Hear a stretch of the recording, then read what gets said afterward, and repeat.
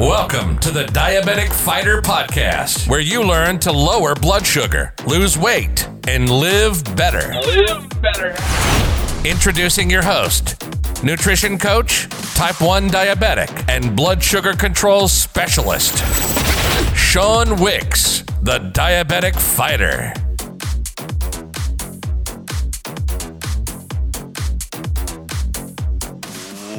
Welcome.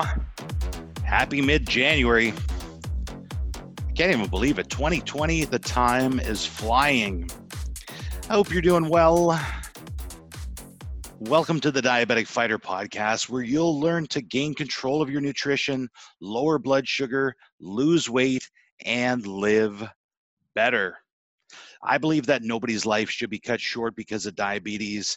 Everyone should have access to the proper nutritional information to best control their blood sugar based on their body's needs. Nobody should fall victim to amputation, heart disease, or stroke because we've been fooled into eating the way that the food industry has conditioned us to. My purpose is to help as many people as I can to lower blood sugar, lose weight, and live better. And I hope to help you too. My guest today is a type 1 diabetic, Mr. Sean Koopmans. Sean has been a type 1 since he was a boy and currently works at JDRF here in Vancouver. He has a massive wealth of knowledge about the condition and shares some very, very incredible and a couple scary stories about his journey. Around 10% of all people with diabetes have type 1 diabetes. Type 1 is an autoimmune disease that occurs when a person's pancreas stops producing insulin, which is the hormone that controls blood sugar levels. Type 1 develops when the insulin-producing pancreatic beta cells are mistakenly destroyed by the body's immune system. The cause of this attack is still being researched. However, scientists believe that the cause may have genetic and environmental components. Type 1 diabetes, which was previously known as juvenile diabetes, affects children and adults.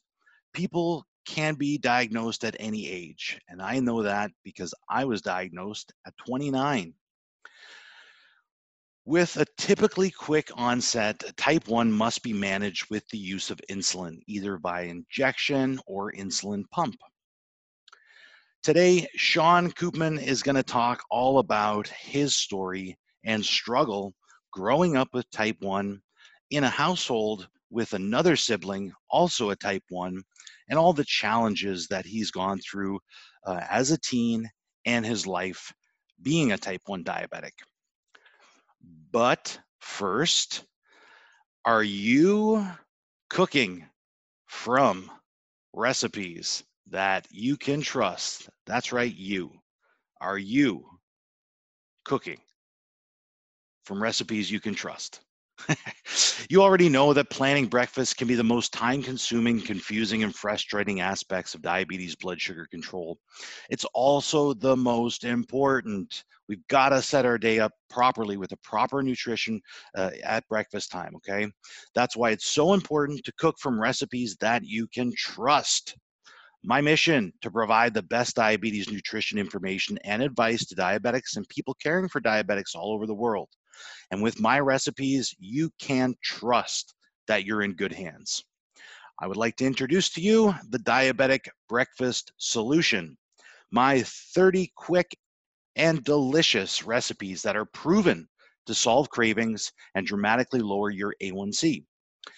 Recipes that I'm using right now in this book are ones that I am giving to my clients that are helping them to achieve lower blood sugar, weight loss, and dramatically lower their A1C as part of my 21-day transformation program.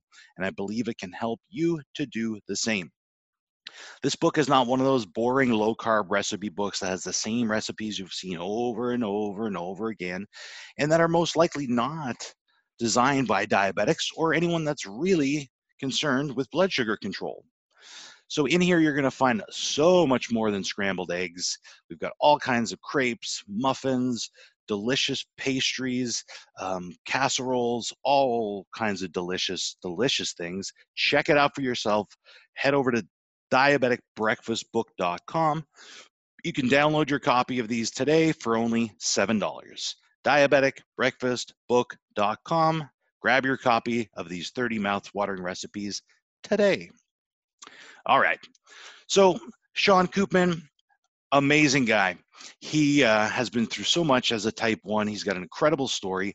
I'm always so fascinated with type 1s that were diagnosed at a young age as a child.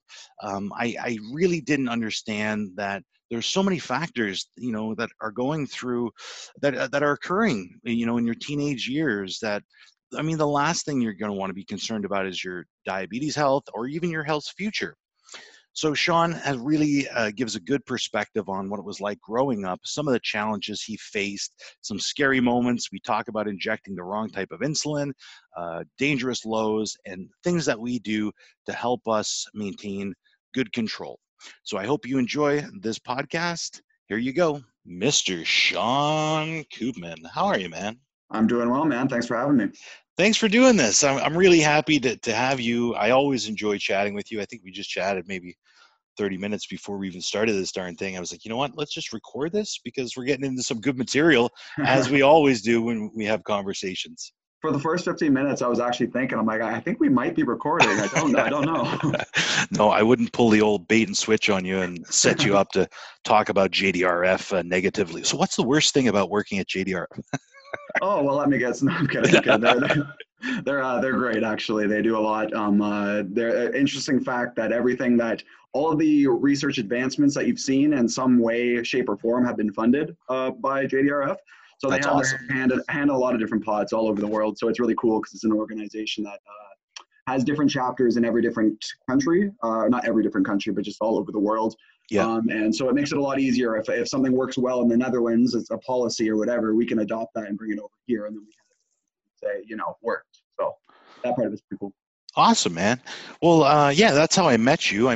Today I'm really interested in exploring kind of your own journey with type 1, but, we did meet initially through JDRF. I think one of your colleagues, if not your boss, was having lunch next to my kickboxing coach, and he overheard them having a conversation, and he said, "Oh, are you guys talking about diabetes? Were you just talking about kickboxing? I know someone you could talk to." And the next thing I met you, and you wrote an awesome article about me, and we've become buddies. So I'm stoked to have you on here because you got a cool story, and you've got a great personality, might I say. Oh, thank you, Sean. I appreciate that. Yeah, it was funny too because I think it was you who mentioned that guy, your coach, was like, I rarely ever would interrupt anyone in a conversation ever, but this was just one of those times where I had. So I thought that was interesting as well. And yeah, I do work for JDRF, as I mentioned, but for the sake of this podcast, I'm going to be speaking from my personal journey living with type 1 diabetes. And so what I say doesn't necessarily reflect the values or standards of JDRF. So I just want to make that clear. And I think it's a more interesting podcast probably if I can speak from the heart as opposed to, from my position. Absolutely. Now tell me every 4-letter word that you know. Oh, shit. There's one. Awesome, man. So tell me, when were you first diagnosed? I was diagnosed when I was 10, although it's debatable. I say 9, my mom says 10. I'm just opting with her word over mine. Okay. So that would have been, right now I'm 28, so I'll put myself on the spot for math, 19 years. Okay. So yeah, it's been quite a journey, more or less. I think when I first started out with the illness, my brother is also type 1 as well, I should mention. So that's kind of how. Is he older or younger? He's older, yeah. He's 30. Okay. So yeah, that's kind of, I'm grateful for it, and not grateful, but it made it easier to diagnose myself when I was showing the symptoms. So that part, so my mom has basically said, like, hey, how about you check your blood sugar? And sure enough, I was like 34 point something. Like it was pretty obvious at that point. Wow. And for our friends that are in the US, take that 34 and multiply by 18, and then you'll get your number. We use millimoles up here in the US. They use milliliters. So it's actually a conversion there. Okay. So your brother is a couple years older than you. And when was he diagnosed? How old was he? He would have been 4 years old. Okay, so you would have been 2. So yep. your parents had already had a pretty good handle on things for the times. Yeah. at the point that you started showing symptoms. Do you remember showing symptoms, what that was like? Yeah, I do actually. It was I don't remember when they started. I just remember I was starting to feel really tired and thirsty. Thirsty was a big one. I was literally stealing kids' water bottles off of their desks. Like I was that thirsty. I was constantly going to the bathroom. I was trading my lunch for people's water. I was I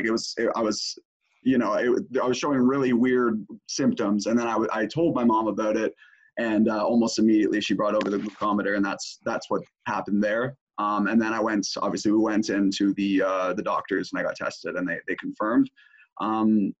Yeah, no, it was pretty straightforward. I was fortunate that I didn't go into DKA or anything like that, but if things had persisted, I definitely would have. Wow. So, I mean, your mom then, or your parents, you then had your whole house filled with insulin and test strips. Yep, all the time. And it became one thing that happens when you have a type 1 sibling is that your low remedies become like a hot commodity, right? Like if my brother just likes orange juice. Like he has type 1, but he just likes to drink orange juice. So he'll just have these big glasses of orange juice, and I'm going up for it looking because I'm low, and we got nothing. So that's just one of those things that happens. It's kind of interesting. Wow, I hadn't thought about that. So, I mean, literally, you guys you'd have to have backup plans and then backup plans for your backup plans. Yep, and basically the bottom backup plans were always syrup, because we had some of that, and just the sugar dish, which is like no one's go-to ever. So yeah, wow. So, I mean, were you and your brother close when you were growing up? Yeah, yes and no. I mean, we got along and we didn't. I think we're pretty normal brothers. Yeah. And did you guys bond over the diabetes? No, weirdly not at all. like I think maybe a bit more so now is because I think I have a better knowledge of it. But not at the time. Like we honestly, we didn't even really talk about it together. Wow. Like I knew what he was going through. He knew what I was going through, but I think it was a bit more of an unspoken thing.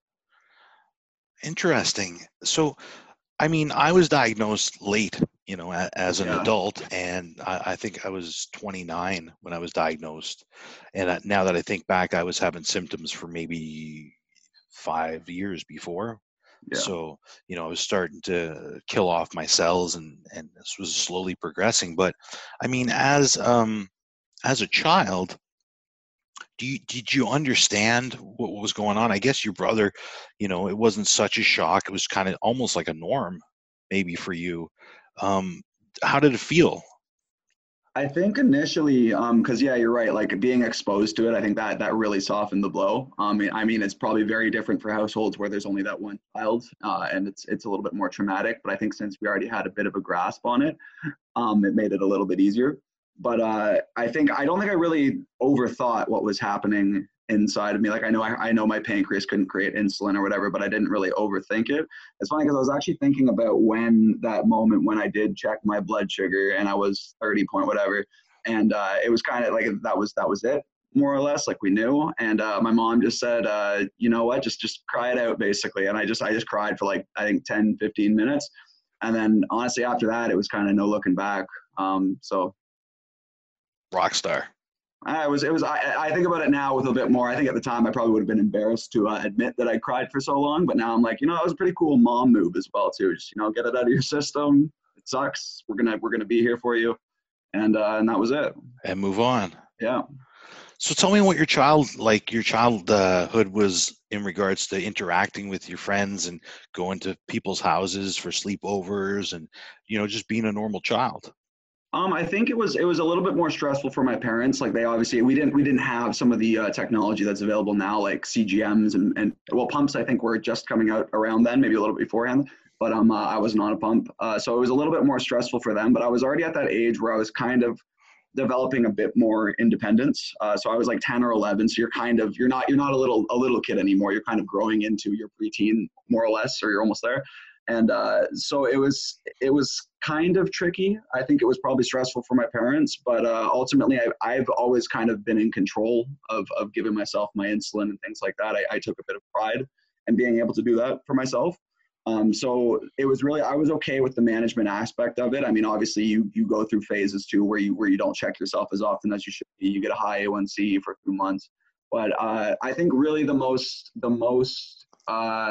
worst part of it, I should say, was trying to navigate lows, especially when you're at recess and you just need to go have juice for whatever reason. It's weird having juice as a staple to just to be a normal kid. That I found was a little bit weird. Huh.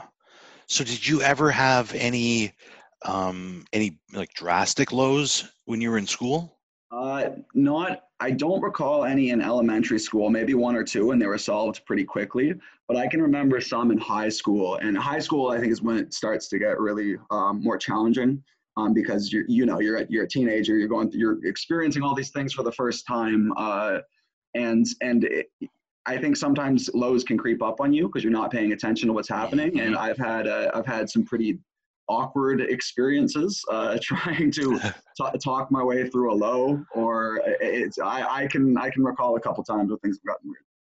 But yes, but other than that, it was a little tricky. And then when you start drinking and things, so did you have any buddies or female friends when you were a teenager that were type 1? No, I did not. Did your friends, did you educate them on what it was? Were they interested? Did they give you a hard time? Was there ever anything like that? I think I got lucky as an elementary school kid because I was a bit bigger than some of the other kids, so no one directly gave me much of a hard time, to my face at least. Yeah. I think more so what I thought was a bit of a misunderstanding. Like, you'll always get those people coming up saying like, well, why didn't you just eat less sugar and you wouldn't have to worry about this? You know what I mean? Like, and so that can be irritating, but it is what it is. Like, I don't mind if someone comes up to me and they have a false assumption of what type 1 diabetes is, so long as that they're willing to have that corrected with a more educated perspective.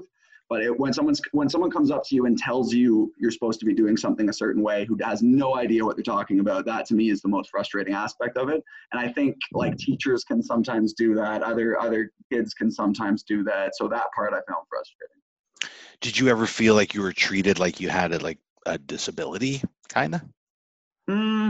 Not so much. I think it was more so on how I handled type 1 diabetes. Like, at the time, I didn't really want anyone knowing about it. And I'm sure most people actually didn't know I even had it. I kind of went at it with this, macho tough guy attitude. Like it was a burden to mention my diabetes, or it was like, I played a lot of competitive sports and stuff like that too. And it would take like 4 games into the season for a low to happen when I'm on the court or whatever. And the coach is going, well, what's wrong? Why do you need to come off the floor and have chug a full bottle of Gatorade? And then I'd have to explain it to them, but I did it reluctantly. Interesting, man. Yeah, I hadn't thought about the discretion aspect and then taking charge and I mean, truly you can be so discreet that no one ever really knows. Yeah.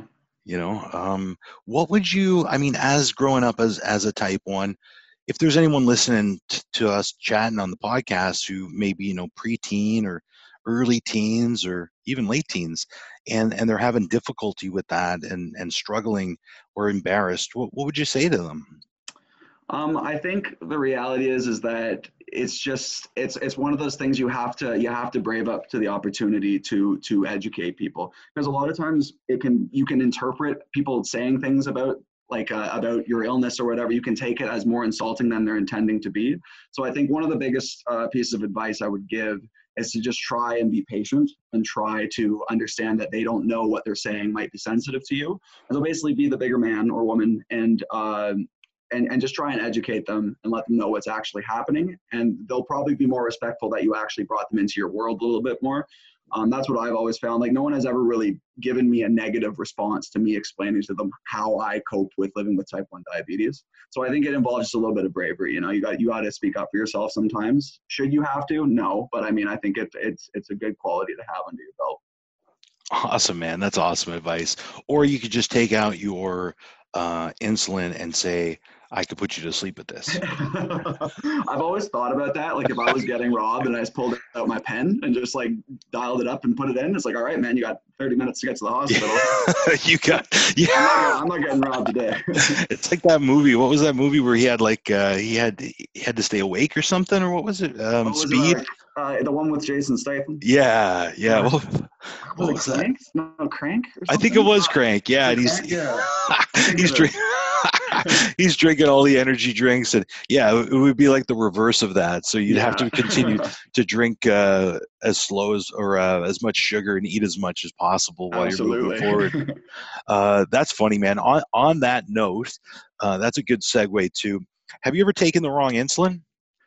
Yes, I have, and that always sucks. What I find I do more so than even taking the wrong insulin, because at least if I take the wrong insulin, I'm up and I'm awake and I'm ready to attack that. Like it's gonna be a shitty day. Like no matter what, it's not gonna be a fun day. But hold on one second. Let's set this up because if we have type 2s or non-diabetics listening to this, they probably don't know what we're talking about. So let's set this one up. So being a diabetic, we have to take two types of insulin. Rather, we have to take a longer acting, which keeps our baseline within normal range, and then we have to take a fast acting insulin. Now, that long acting has about 24 hours, they say, a little bit less of coverage, and then we have to take a fast acting insulin, which usually you take with your meal or before or after meals, depending on what your style is. That's if you're not on a pump, and that has coverage for about 3 hours and starts working about 15 minutes in, and that's to deal with any spikes from your initial food. So one's a fast acting, one's a slow acting. Normally, the slow acting one you would take somewhere maybe 3-4 times what you would take for a fast acting in the night. So for example, I take 80 units. And then when I eat, depending on what I eat, my fast acting, I might take anywhere from 5 to 10 units. So that's even 8 times. So the problem is if you mix them up, you got a big problem. If you're taking your fast acting insulin when you're supposed to be taking your long acting, because your blood sugar is going to drop real fast and it's going to stay low, right? Yep. And I was just, as I was listening to that, I realized you just opened the doorway for a lot of pump enthusiasts to come talking to you, man. Yep. Some of those, because those ones are definitely like both Sean and I are on manual injections. As you mentioned, like that logic doesn't apply to the pump, whereas the pump they use a fast acting insulin, and it's kind of dispensed over a 24-hour period of time, and it's a whole different conversation. I'm not going to speak to it too well because it's almost a different language. Likewise. Yeah, but I guarantee you someone's going to be like, you don't have to worry about that with the pump right after this. I can guarantee it. Absolutely. And I mean, there's pros, cons to pump. I mean, just in regards to my training and things like that, it doesn't really work for me and my lifestyle. I'm not against them. I think they're awesome. And I'm so glad that we have them. But tell me about that and let's commiserate over taking the wrong insulin.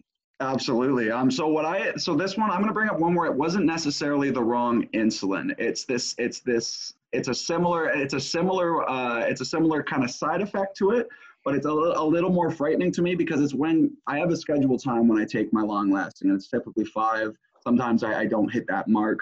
But 5 to 6, I usually have my long lasting insulin. Sometimes if I come home late or I don't have it on me or I was just ill prepared for the day, I'll have to do it a little bit later. So if you have something going on maybe in the evening and you're not really thinking and you're kind of in autopilot, what I tend to do is I'll do my Lantus, which is my long-lasting insulin, without really acknowledging that I just did it. So then what ends up happening for me is that I'm put in this dilemma about 20 minutes later when I don't realize if I've done it or not. It's do I double up or do I give myself another injection of the same amount that I was supposed to have, or do I trust that I gave it to myself? And I've been on it's a double-edged sword, really. No matter which way you go, you might lose. Ultimately, if you inject again, you're putting yourself for dangerous risk for overnight lows, which that has happened to me a couple times, and they were quite serious. Like one of them was resulted in a seizure. So that was scary. But then the other time, it's just like, all right, now I'm basically going to be high for the whole night because now I don't have any long-lasting insulin if I truly did not give myself that needle. That to me is always a bit of a conundrum. So for a while I started ticking off when I had actually done it, and eventually that just kind of got the gears moving in the right direction. And now I actively am aware every time that I give myself my needle.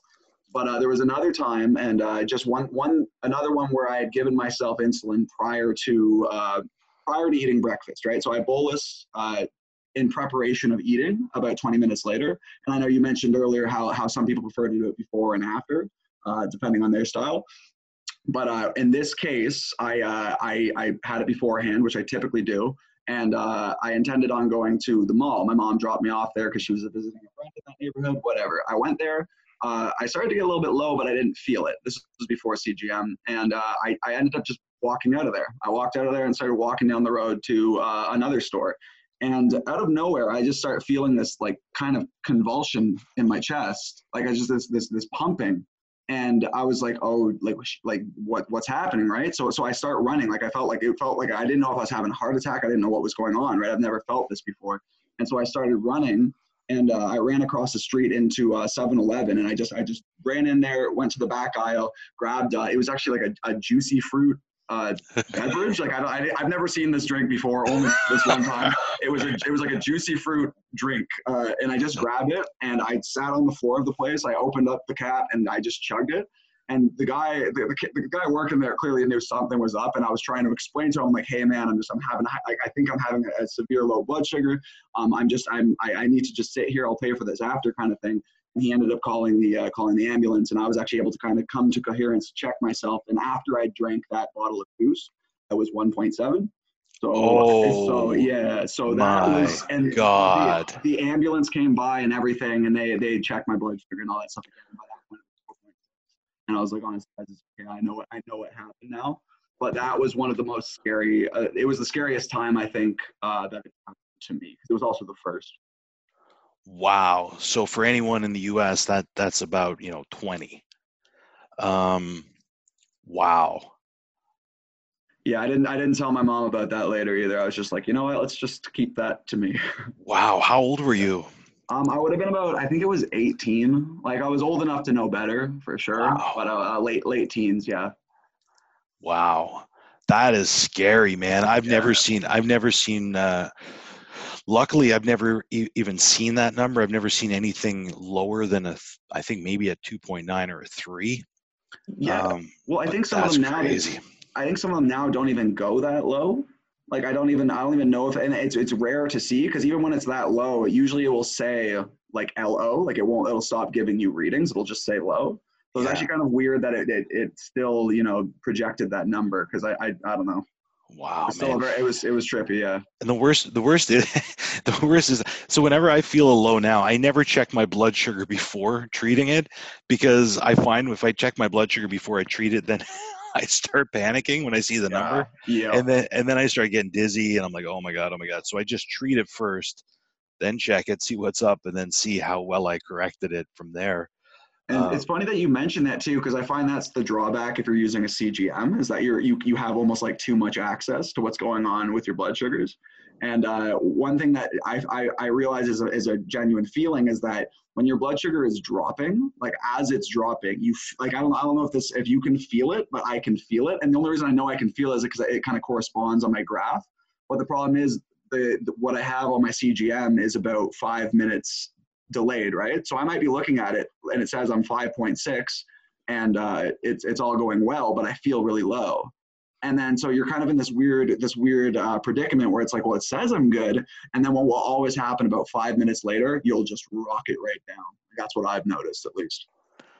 Interesting, man. I hadn't thought about that in regards to CGM, is the latency between the reading and the register on your machine. In my experience, I usually start feeling my initial first feeling of anxiety a little bit, or even before the sweat comes. It's usually, for me, it's the anxiety. I'm like, okay, how much coffee did I drink? Okay, it wasn't that, and I'll usually check, and I'm usually around 4.9 when I start to initially feel it, and from there I'll just have something small. Like if it's like a tablespoon of honey, or even if it's not too bad, I might do some crackers and peanut butter or something like that, depending on what's going on. But I hadn't given thought on the other point that you had mentioned about injecting and forgetting. What's the? Is it Nova Rapid, I think? No, not the insulin. Novo Nordisk. I never get that okay. right. Yeah, the company. They actually have these pens now. They're called Echoes. I don't know if you've seen these. Yeah, Nova I Echo. have one. When I was using Fiasp for a little while, Fiasp is also another fast-acting insulin. It's a Novo-based product, so I've seen that one, and it has the. I'll let you explain it because it was pretty cool though. Yeah, it's really cool because on the back where you plunge, it has an LCD, like a little screen, and it shows you how many units you've injected, and then it shows you within the last hour when it was. It'll show you like 15, 30, 45, or 60 minutes. So it does happen. We're like, man, did I take insulin? Did I? I can't remember. And then you just have a look at your pen. You're like, oh yeah, sweet. I took 5 units 20 minutes ago. Or 30 minutes ago or whatever. But I dropped mine and I broke the end of it. Oh no. And I can't find one since. So if anyone's listening out there that has any, inbox at diabeticfighter.com because I want one. And I've even emailed the company, and I don't know. They're tricky to get. They are really cool, and I think honestly that back little screen they put on it is one of the most low key genius additions to a pen that could have ever been added to it. Like, I mean, I think that's brilliant. But yeah, they can be tricky to find. I know not every pharmacy carries them, and I don't know which ones specifically do. I actually got mine from my endocrinologist. He just had them on hand, kind of thing. So he gave me one, but I don't know where to get it, like in store. Yeah, me either. I got mine in Newfoundland, and same thing. I got it through the diabetes clinic there. And since being out here in BC for the last few years, I've been looking. I've asked every pharmacist, and I even called the diabetic. I'm not sure what they call it out here. It's like the resource center, or the diabetic guy. So the guy's like, yeah, I'll leave a bag on my door. I'll be gone for the weekend, but you can gain access to the building. Here's my room number. Here's the door. And I get there, and he's got all these pens for me, but none of them are Echoes. Like, oh shit. Thank you. What I can actually do, I can check if no one heeds your call and sends you an Echo after this. What I can do is I can get another one from my endo. I think I'll even tell them what it's for. I'll be like, hey, I had great success with this. I want to pass this along to someone. Awesome, man. That would be a rock star move. I'd really appreciate that. Oh, no worries. Well, hey, Sean, you were telling me once about one time you happened to have mixed up your insulins before. Yeah, it wasn't too long ago. I've done it a couple times, but the last time I did it, it was a real doozy because what had happened was I forgot to take. I usually dose 50-50, so I'll do bedtime. I'll do half of my dose, and then 12 hours later, I'll do the other half, and it just gives me personally better coverage with the Levermere that I'm using. Yeah. So I'd forgotten to take it before bed, and remembered when I woke up, and it was almost about time. I'd worked in the morning a little bit. I was getting ready to go to the gym, so it's probably around 10:30, 11 o'clock in the morning, and I was like, "Oh man, I forgot to take that. It's almost time to take it again. I'll just take the full." I think that time it was probably 60 units I was taking. And what I do is I keep my long acting in a gray pen, and I keep my fast acting in a blue pen for just this reason. And again, we talk about being on cruise control, right? It's become such a habit that, I mean, sometimes I take insulin. I don't even know how much I dialed up. It's just like I have this place that I turn, like it's like turning the key, like your key in your car. Absolutely. You just start. So I grab my pen and I roll it to that familiar spot, which is somewhere between 5 and 8 units, somewhere around there, and I just give it. So I was winding up, and for the amount I took, I think I even had to inject twice because it's 50 units, and then I had to take another 10 or 20 or something like that. So I take my insulin, I go, I get my bag, and I'm doing cardio. And I think I was in a fight camp, and I was actually doing fasted cardio. So I hadn't even eaten that morning. Oh, and I went to the gym, which happens to be in my building. And I was on the stair climber, and I was just going about my business, listening to my music. And it was like someone took an idea or a thought and slapped me right in the face with it. I just had this flashback of that was a blue pen that I was winding up. Yeah. Okay. Did I do that? Yep. So then I'm like jumping off the treadmill and grabbing my bag, and then I'm like, okay, should I run or not run? Because if I run, I'm gonna burn more glucose. So should I just go slow? How should I do this? So then I start kind of panicking because I've never taken that much insulin, especially on an empty stomach. And I come up to my apartment, look around, and of course, I mean, I keep honey in the house, and I keep those Dex tabs in my gym bag, things like that. But I find with the Dex tabs, if you're going low, sometimes I can't chew them Yeah, properly. they're also the kind of gross. Yeah, sorry, Dex. Yeah, they sorry. are. Like they're great products. They are gross. Yeah, they're shit. They're absolute garbage. Tasting, but they work, so thank you. But so I look in my fridge, I got nothing. Usually, again, we'll have orange juice. Like you mentioned about your brother, my wife likes to drink orange juice. So no orange juice. Sometimes we have pancake syrup, no pancake syrup. So I'm looking around, I see the bottle of honey, and there's a little bit in the bottom, and it's gone cloudy. So Yeah. you know when the honey's gone bad. Yeah. So I'm like, all right, grab the wallet. I go down to the store, which luckily is in my building, because if not, I'd have to get in the car and drive. And I get a giant 2-liter of Sunny D. And I pay for the Sunny D, and then I just start drinking this. I'm like, okay, I know this is going to cover me a little bit for right now, but I'm still going to continue to go low. This is going to be an issue for the next few hours. So I need a lot of sugar and a lot of carb, and I need it now. And the only thing I could think of was IHOP. And there's an IHOP in the mall pretty close to my house. And I mean, we walk by there all the time. And I've never even been a pancake guy. But I do like to go for breakfast from time to time. And I like a waffle, Yeah. So I'm like, all right, well, this is an obvious choice. I can get in the car. I'll be there in 3 minutes, and I'm going to IHOP. So I get over there, and I'm starting to shake, and the sweat's starting at this point where I walk in. And you know yourself, you can't think properly when this is happening. The sweat starts happening, and then people are noticing you're sweating profusely. Also, Sean, you're a big dude, man. I'm imagining what the IHOP employees are thinking when they see you going in there with like severe hypoglycemia. They're probably terrified. Yeah, well, it's not a pretty picture because I'm big, I'm bald, and now I'm sweating profusely. I don't look normal.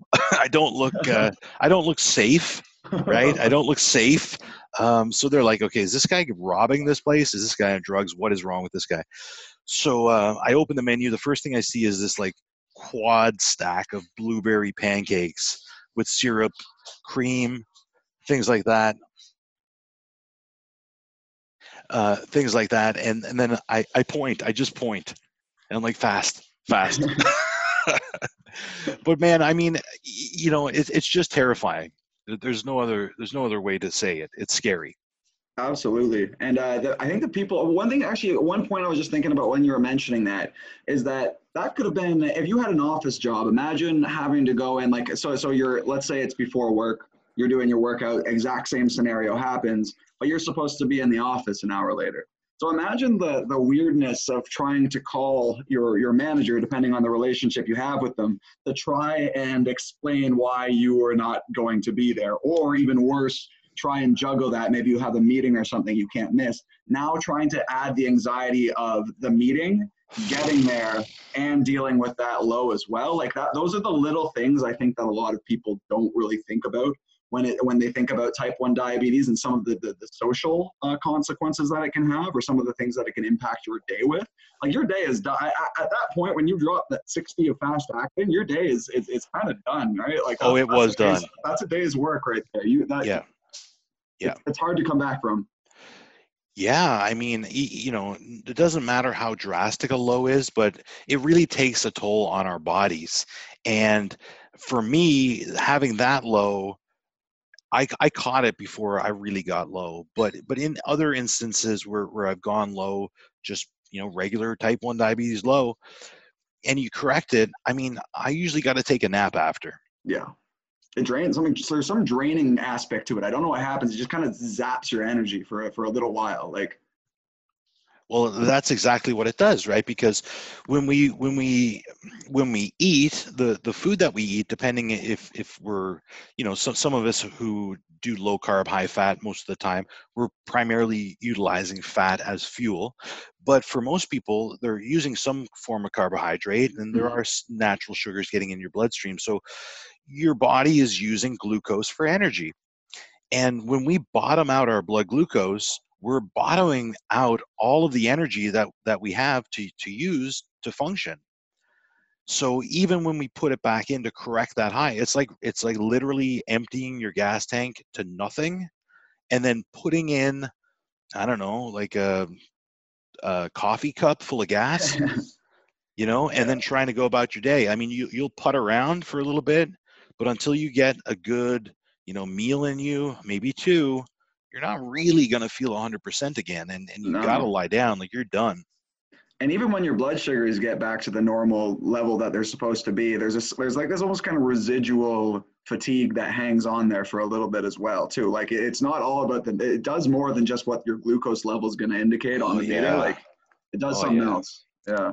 Oh yeah. Do you find, man. I was wondering about that actually. Do you find your lows are very similar to one another? Like when you get a low, is a constant feeling, like, or do your lows vary in how they hit you? Like, is there different qualities to each low? Like maybe different.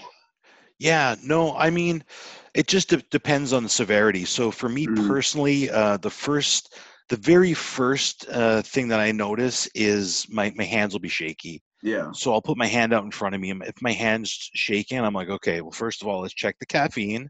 I'm a big coffee guy. If anyone knows me personally, I pretty much run on it. So I'll check that first. I'm like, okay, well, it's not that.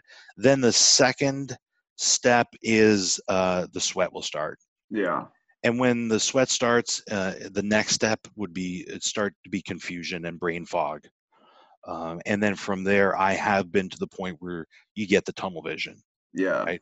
So for me, that's usually the progression. Now, sometimes I might be, like you said, you're active, you're out doing stuff. I've been out with the dogs, my dogs playing or training and just not paying attention. I might be sweaty already.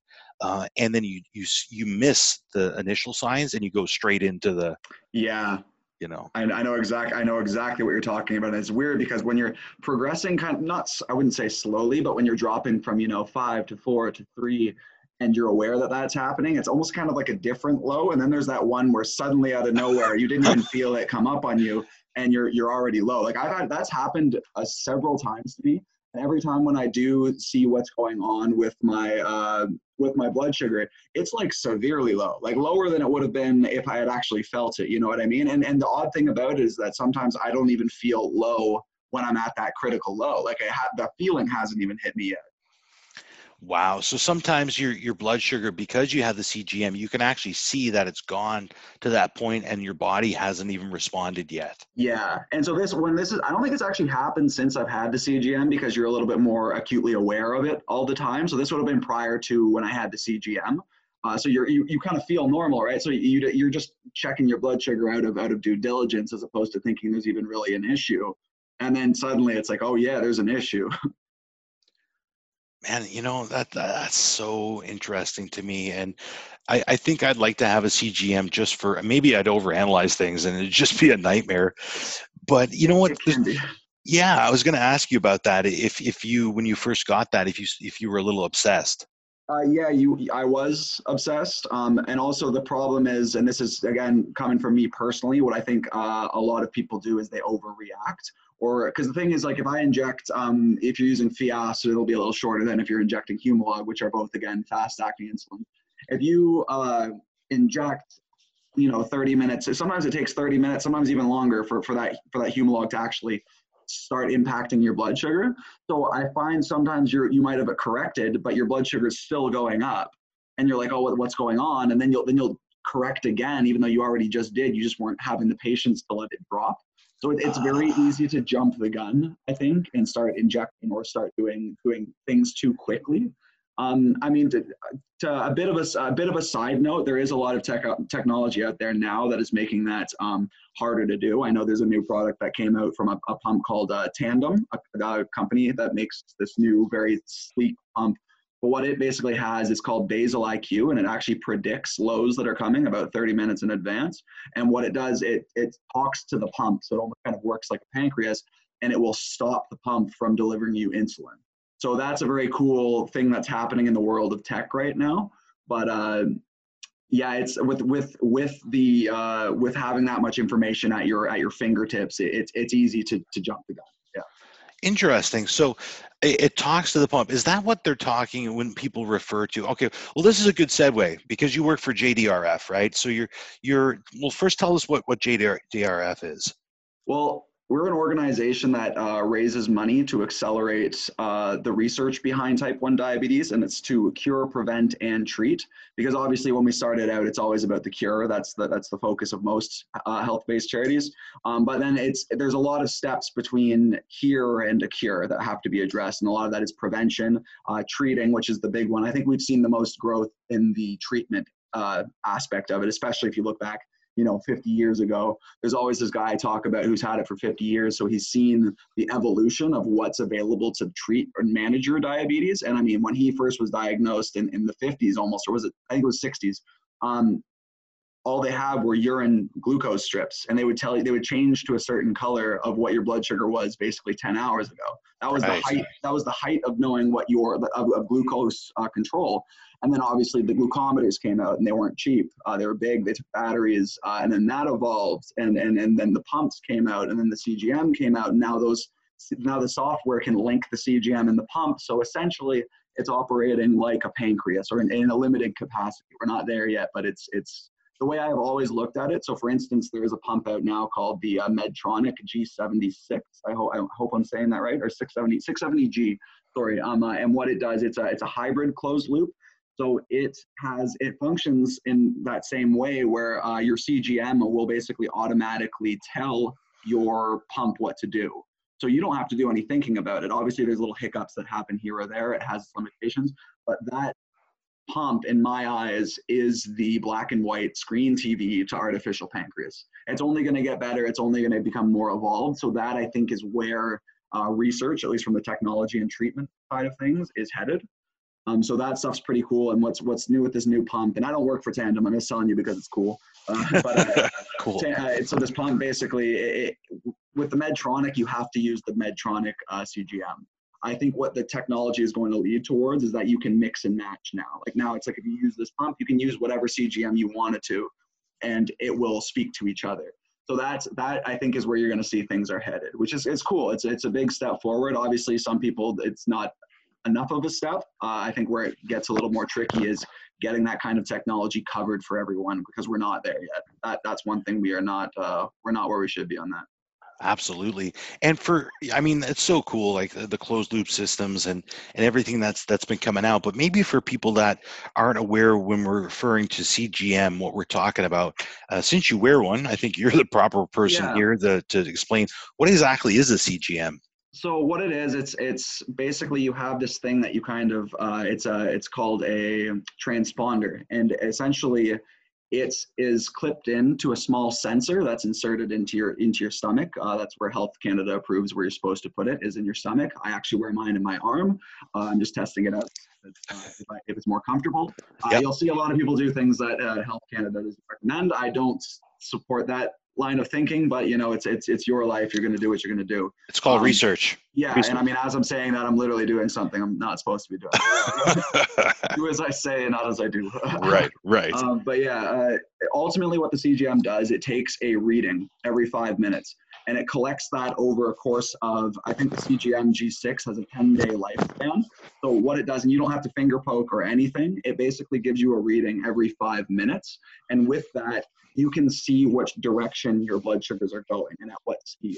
So for instance, if I'm 5.6, a little horizontal arrow will point out, and it says that my blood sugar is not deviating from 5.6 by any more than 0.6 milligrams, or what is it, milligrams? What's the blood sugar? Millimoles in Canada. Millimoles, yeah. But since it's capturing this information every 5 minutes, if I start to go down, that arrow will show me that it's going down. And then if it's really dropping, it'll be a direct down arrow, or it'll be a double down.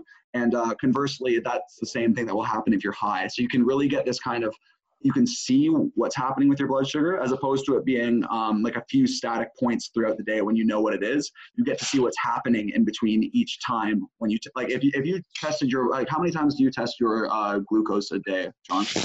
I mean, generally 1, 2, 3, 4, like 5, 6. Yeah, that's about right. So now it's like taking those 6 points, and if you were to put them on a graph, like let's say one's 11 o'clock, one's 3 o'clock, one's 6 o'clock, one's 9, one's 11. So now you're getting a little dot in between every 5 minutes between those gaps. So you're filling in those blanks that you wouldn't necessarily know what your blood sugar is doing. And one thing that I think is really cool about using CGM is that now I can kind of assign a feeling to what's happening, right? Because now I have the data in front of me. So if I see that I have this double down arrows, and even though I'm 11.6 right now, I know it's dropping. I can feel this low coming on, like you can feel the insulin work. And since I have the data beside me, it's almost like I can validate it, right? Like I know what that response is. So even now, I for a while, I went through a few week period where I didn't have a CGM on. I was really in tune with what was happening because I could kind of predict it because I'd seen it happen before. That's so cool. That's so cool. I mean, I think that I would totally overanalyze that, but let me ask you this. Before you started using the CGM, were you able, because I'm pretty good at this now. I usually like to call what my blood sugar is before it reads. That's always fun. How good at it were you before you started using that?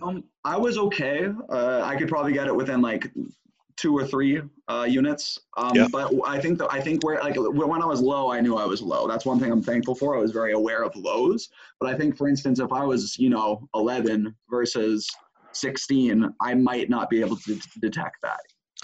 Interesting. That's the next question I wanted to ask you was, how do you feel when your blood sugar is high for a long period of time, or a longer period of time than normal?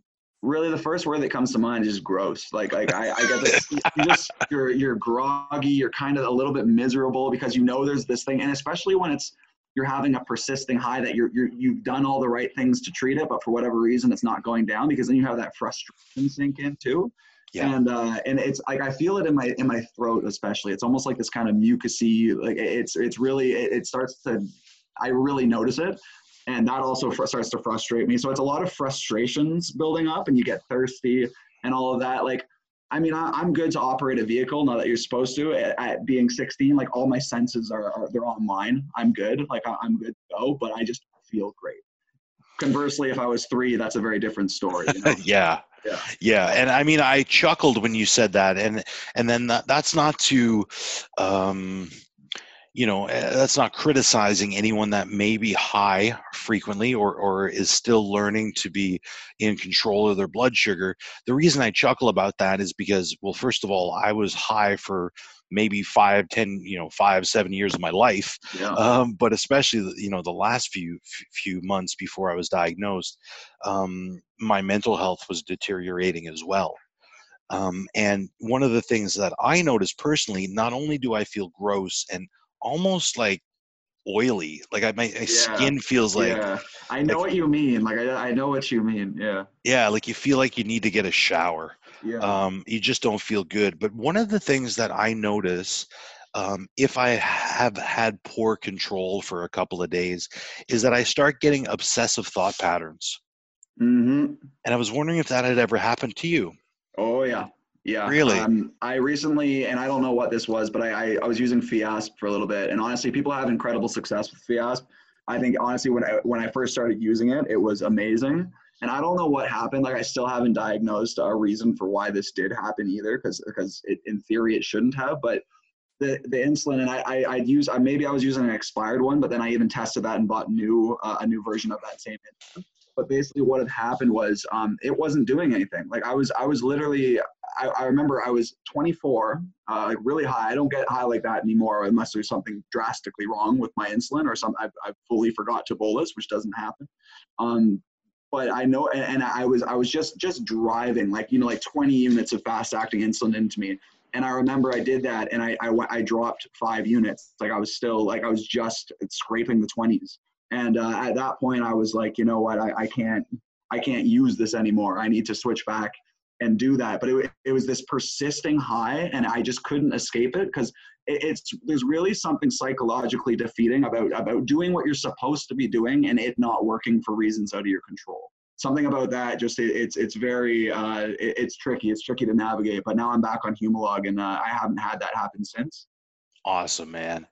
That's good to hear. And you know what? We were talking before we started the podcast about burning out, and about taking I don't know. I don't have a term for it yet. I've got denial-o-betes. I use that one sometimes, but I've got to get one for. It's not diabetes burnout, but sometimes you just stop caring for like 3 days. Yeah. And it could be it seems like a version of burnout, though. You know what fair. I mean? Like it's kind of like you need that mental escape, maybe. I don't know. Fair. And I mean, we were talking about that, pretty honestly, how, even everyone that has the best control and is most diligent about it, I mean, it's a lot of stuff we have to do to manage it, right? Mm-hmm. Absolutely. And I think for anyone that has gone through that, I mean, for me, and I think probably for you, just because we're dealing with this from day to day in our profession, it's more in the foreground of our mind. Yeah. So even if we do, quote unquote, slip, take a day off, take a few days off, or just not. For me personally, I know that sometimes I'm like, oh man, I check my blood sugar later. I might do it once.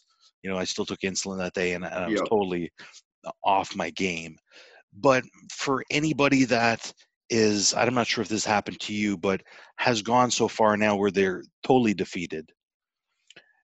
Do you have any advice, man, from your perspective and from your experience that you could give to someone like that?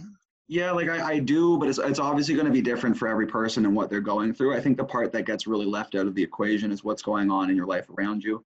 I mean, it could be relationship problems, it could be any financial problems, anything that's really kind of creating anxiety for you and making life a little bit more difficult. That immediately demotes diabetes, right? Like it immediately takes a step down and becomes less of a priority. And sometimes when those things start piling up, it really sinks down fast, and it's just easy to not think about. Like it's easy to put that on the back burner. You already have so much going on. You're already feeling miserable. I mean, I think what it really comes back to is I know diabetes is a huge trigger of mental health issues. We're seeing that more and more now. But I think it's really trying to be able to take control of what you can. And I think it's good to remind yourself that diabetes is one of those things you can have control of. So if it feels like you're losing the grips on your life a little bit, remember that diabetes is one of the things that you can take control of. I mean, it does take commitment, and that's tough, especially when you're in a time when you don't feel like you want to be committed to anything, or you don't want to be tied down to something. It's hard to bring it back up as a priority, but I think it's of the priorities in your life that you can take control of. I think it's actually one of the easiest. Maybe easiest isn't the right word, but I think it's the most doable, that you have full control over most of the time. Absolutely, man. And I can't thank you enough for saying that, because I say that a lot, and sometimes I forget it. To hear it from someone else is really important. And I think I remember the day, I don't remember specifically the day, but I do remember the time when I was like, you know what? This is the most manageable condition I can have. Mm-hmm. And it was probably a year after I was diagnosed, where I was like, you know what? Screw this, man. I'm going to take control of this, and I'm going to own this, and I'm going to fight this, and I'm going to, live my life. It's not going to beat me. But it is one of the most manageable conditions that you have, but it does take work.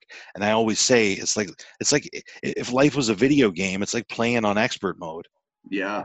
That's what it is. I mean, you're not going to be good. If I play Tekken, especially with my wife, she's for some reason she's so good at Street Fighter and Tekken. I mean, we don't even have a console. But you put it on expert mode, yeah, you're going to get your butt kicked. But the more that you practice, the more you play, you're going to get better. You're going to learn the tricks. You're going to learn the secret moves. right? You're going to be able to Absolutely. overcome each and every opponent or each and every year of your life. And the more that you practice and the more that you implement all the tools that you have, the better you're going to get, right? Absolutely. And every good day is a win. Like don't forget it quickly. Like if you have a good day where your blood sugars stay within, a comfortable range or a range that's good for you, don't forget that you did that the next day. Don't forget that. Don't let it just be a thing that happened. Like build on that and make and start implementing it into your life and making it that priority that it needs to be. And that's why I corrected myself when I used the term easy, because it in no way, shape, or form is taking control of it easy. But it's just something you have to work for. And I think one of the big pluses to living with type 1 diabetes, I know there's not many, but there's a big one here, and that is that you kind of adopt this diligence that I think a lot of other people, it's harder for them to acquire. And I think when you start to really take control of it and know it works, it brings you a certain confidence, and I think it's a skill set that can be applied well outside managing your type 1 diabetes. So that is one thing I think once you kind of master it or get a grip on it, I think it really does wonders for yourself as a person. I couldn't agree more, man. I couldn't agree more. I mean, in my business, I work with type 1s, type 2s, non-diabetics, athletes, the whole thing. But I mean, putting aside the pro fighters that I work with, the type 1s are the most dedicated, driven, and even if they're coming from a place of total burnout or total exhaustion, they'll put the work in. Yeah. They'll put the work in and they'll be accountable. Sometimes you need to just ask for help, though, and there's nothing wrong with that, right? You can't feel afraid of that too. Like I spent most of my life avoiding all of the support groups and things like that, and it was largely because I didn't really want to identify with their problems and things like that. Like I didn't want to feel like I had this illness, and I thought going to those places was going to only perpetuate that. But then you start to realize when you start hitting the wall and you start running out of answers and you need help, you kind of build this wall up around yourself, and you got to tear it down, right? Like, because you need to be able to talk to someone who knows what it's like. It just makes it better. Like you can understand it more. You have an outside perspective. But when you need help, you have to ask. Like you have to ask it. You have to put yourself out there and ask it, because there are people who have been through it, and there's always someone that's going to be willing to, give you a shoulder, at least give you a bit of advice, and who can relate to you. Man, that is some well said stuff right there. On that note, man, do you have anything you want to tell us about, promote, anything at all you want to leave us with today? Yeah, for sure. Right now, so I'm gonna revert back to a little bit of a JDRF mandate here, but it's really quality stuff. There is a campaign that is still going on, or actually no, it just finished.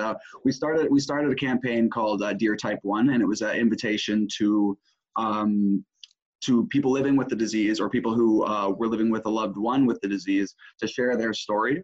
So I know we're going to be launching a new campaign in 2020 that will be a similar invitation for people living with type 1 to share their stories. And I really encourage people to do that, because I think the more we make it a conversation, the more we have examples of what it is like to live with type 1, the bigger a conversation it becomes. So that I think is something to look out for. Unfortunately, I don't believe the campaign has actually been launched yet. So I'm just a few months premature in promoting this. But there's that. And then the big one that I would like anyone listening to just have a look at is our Access for All campaign.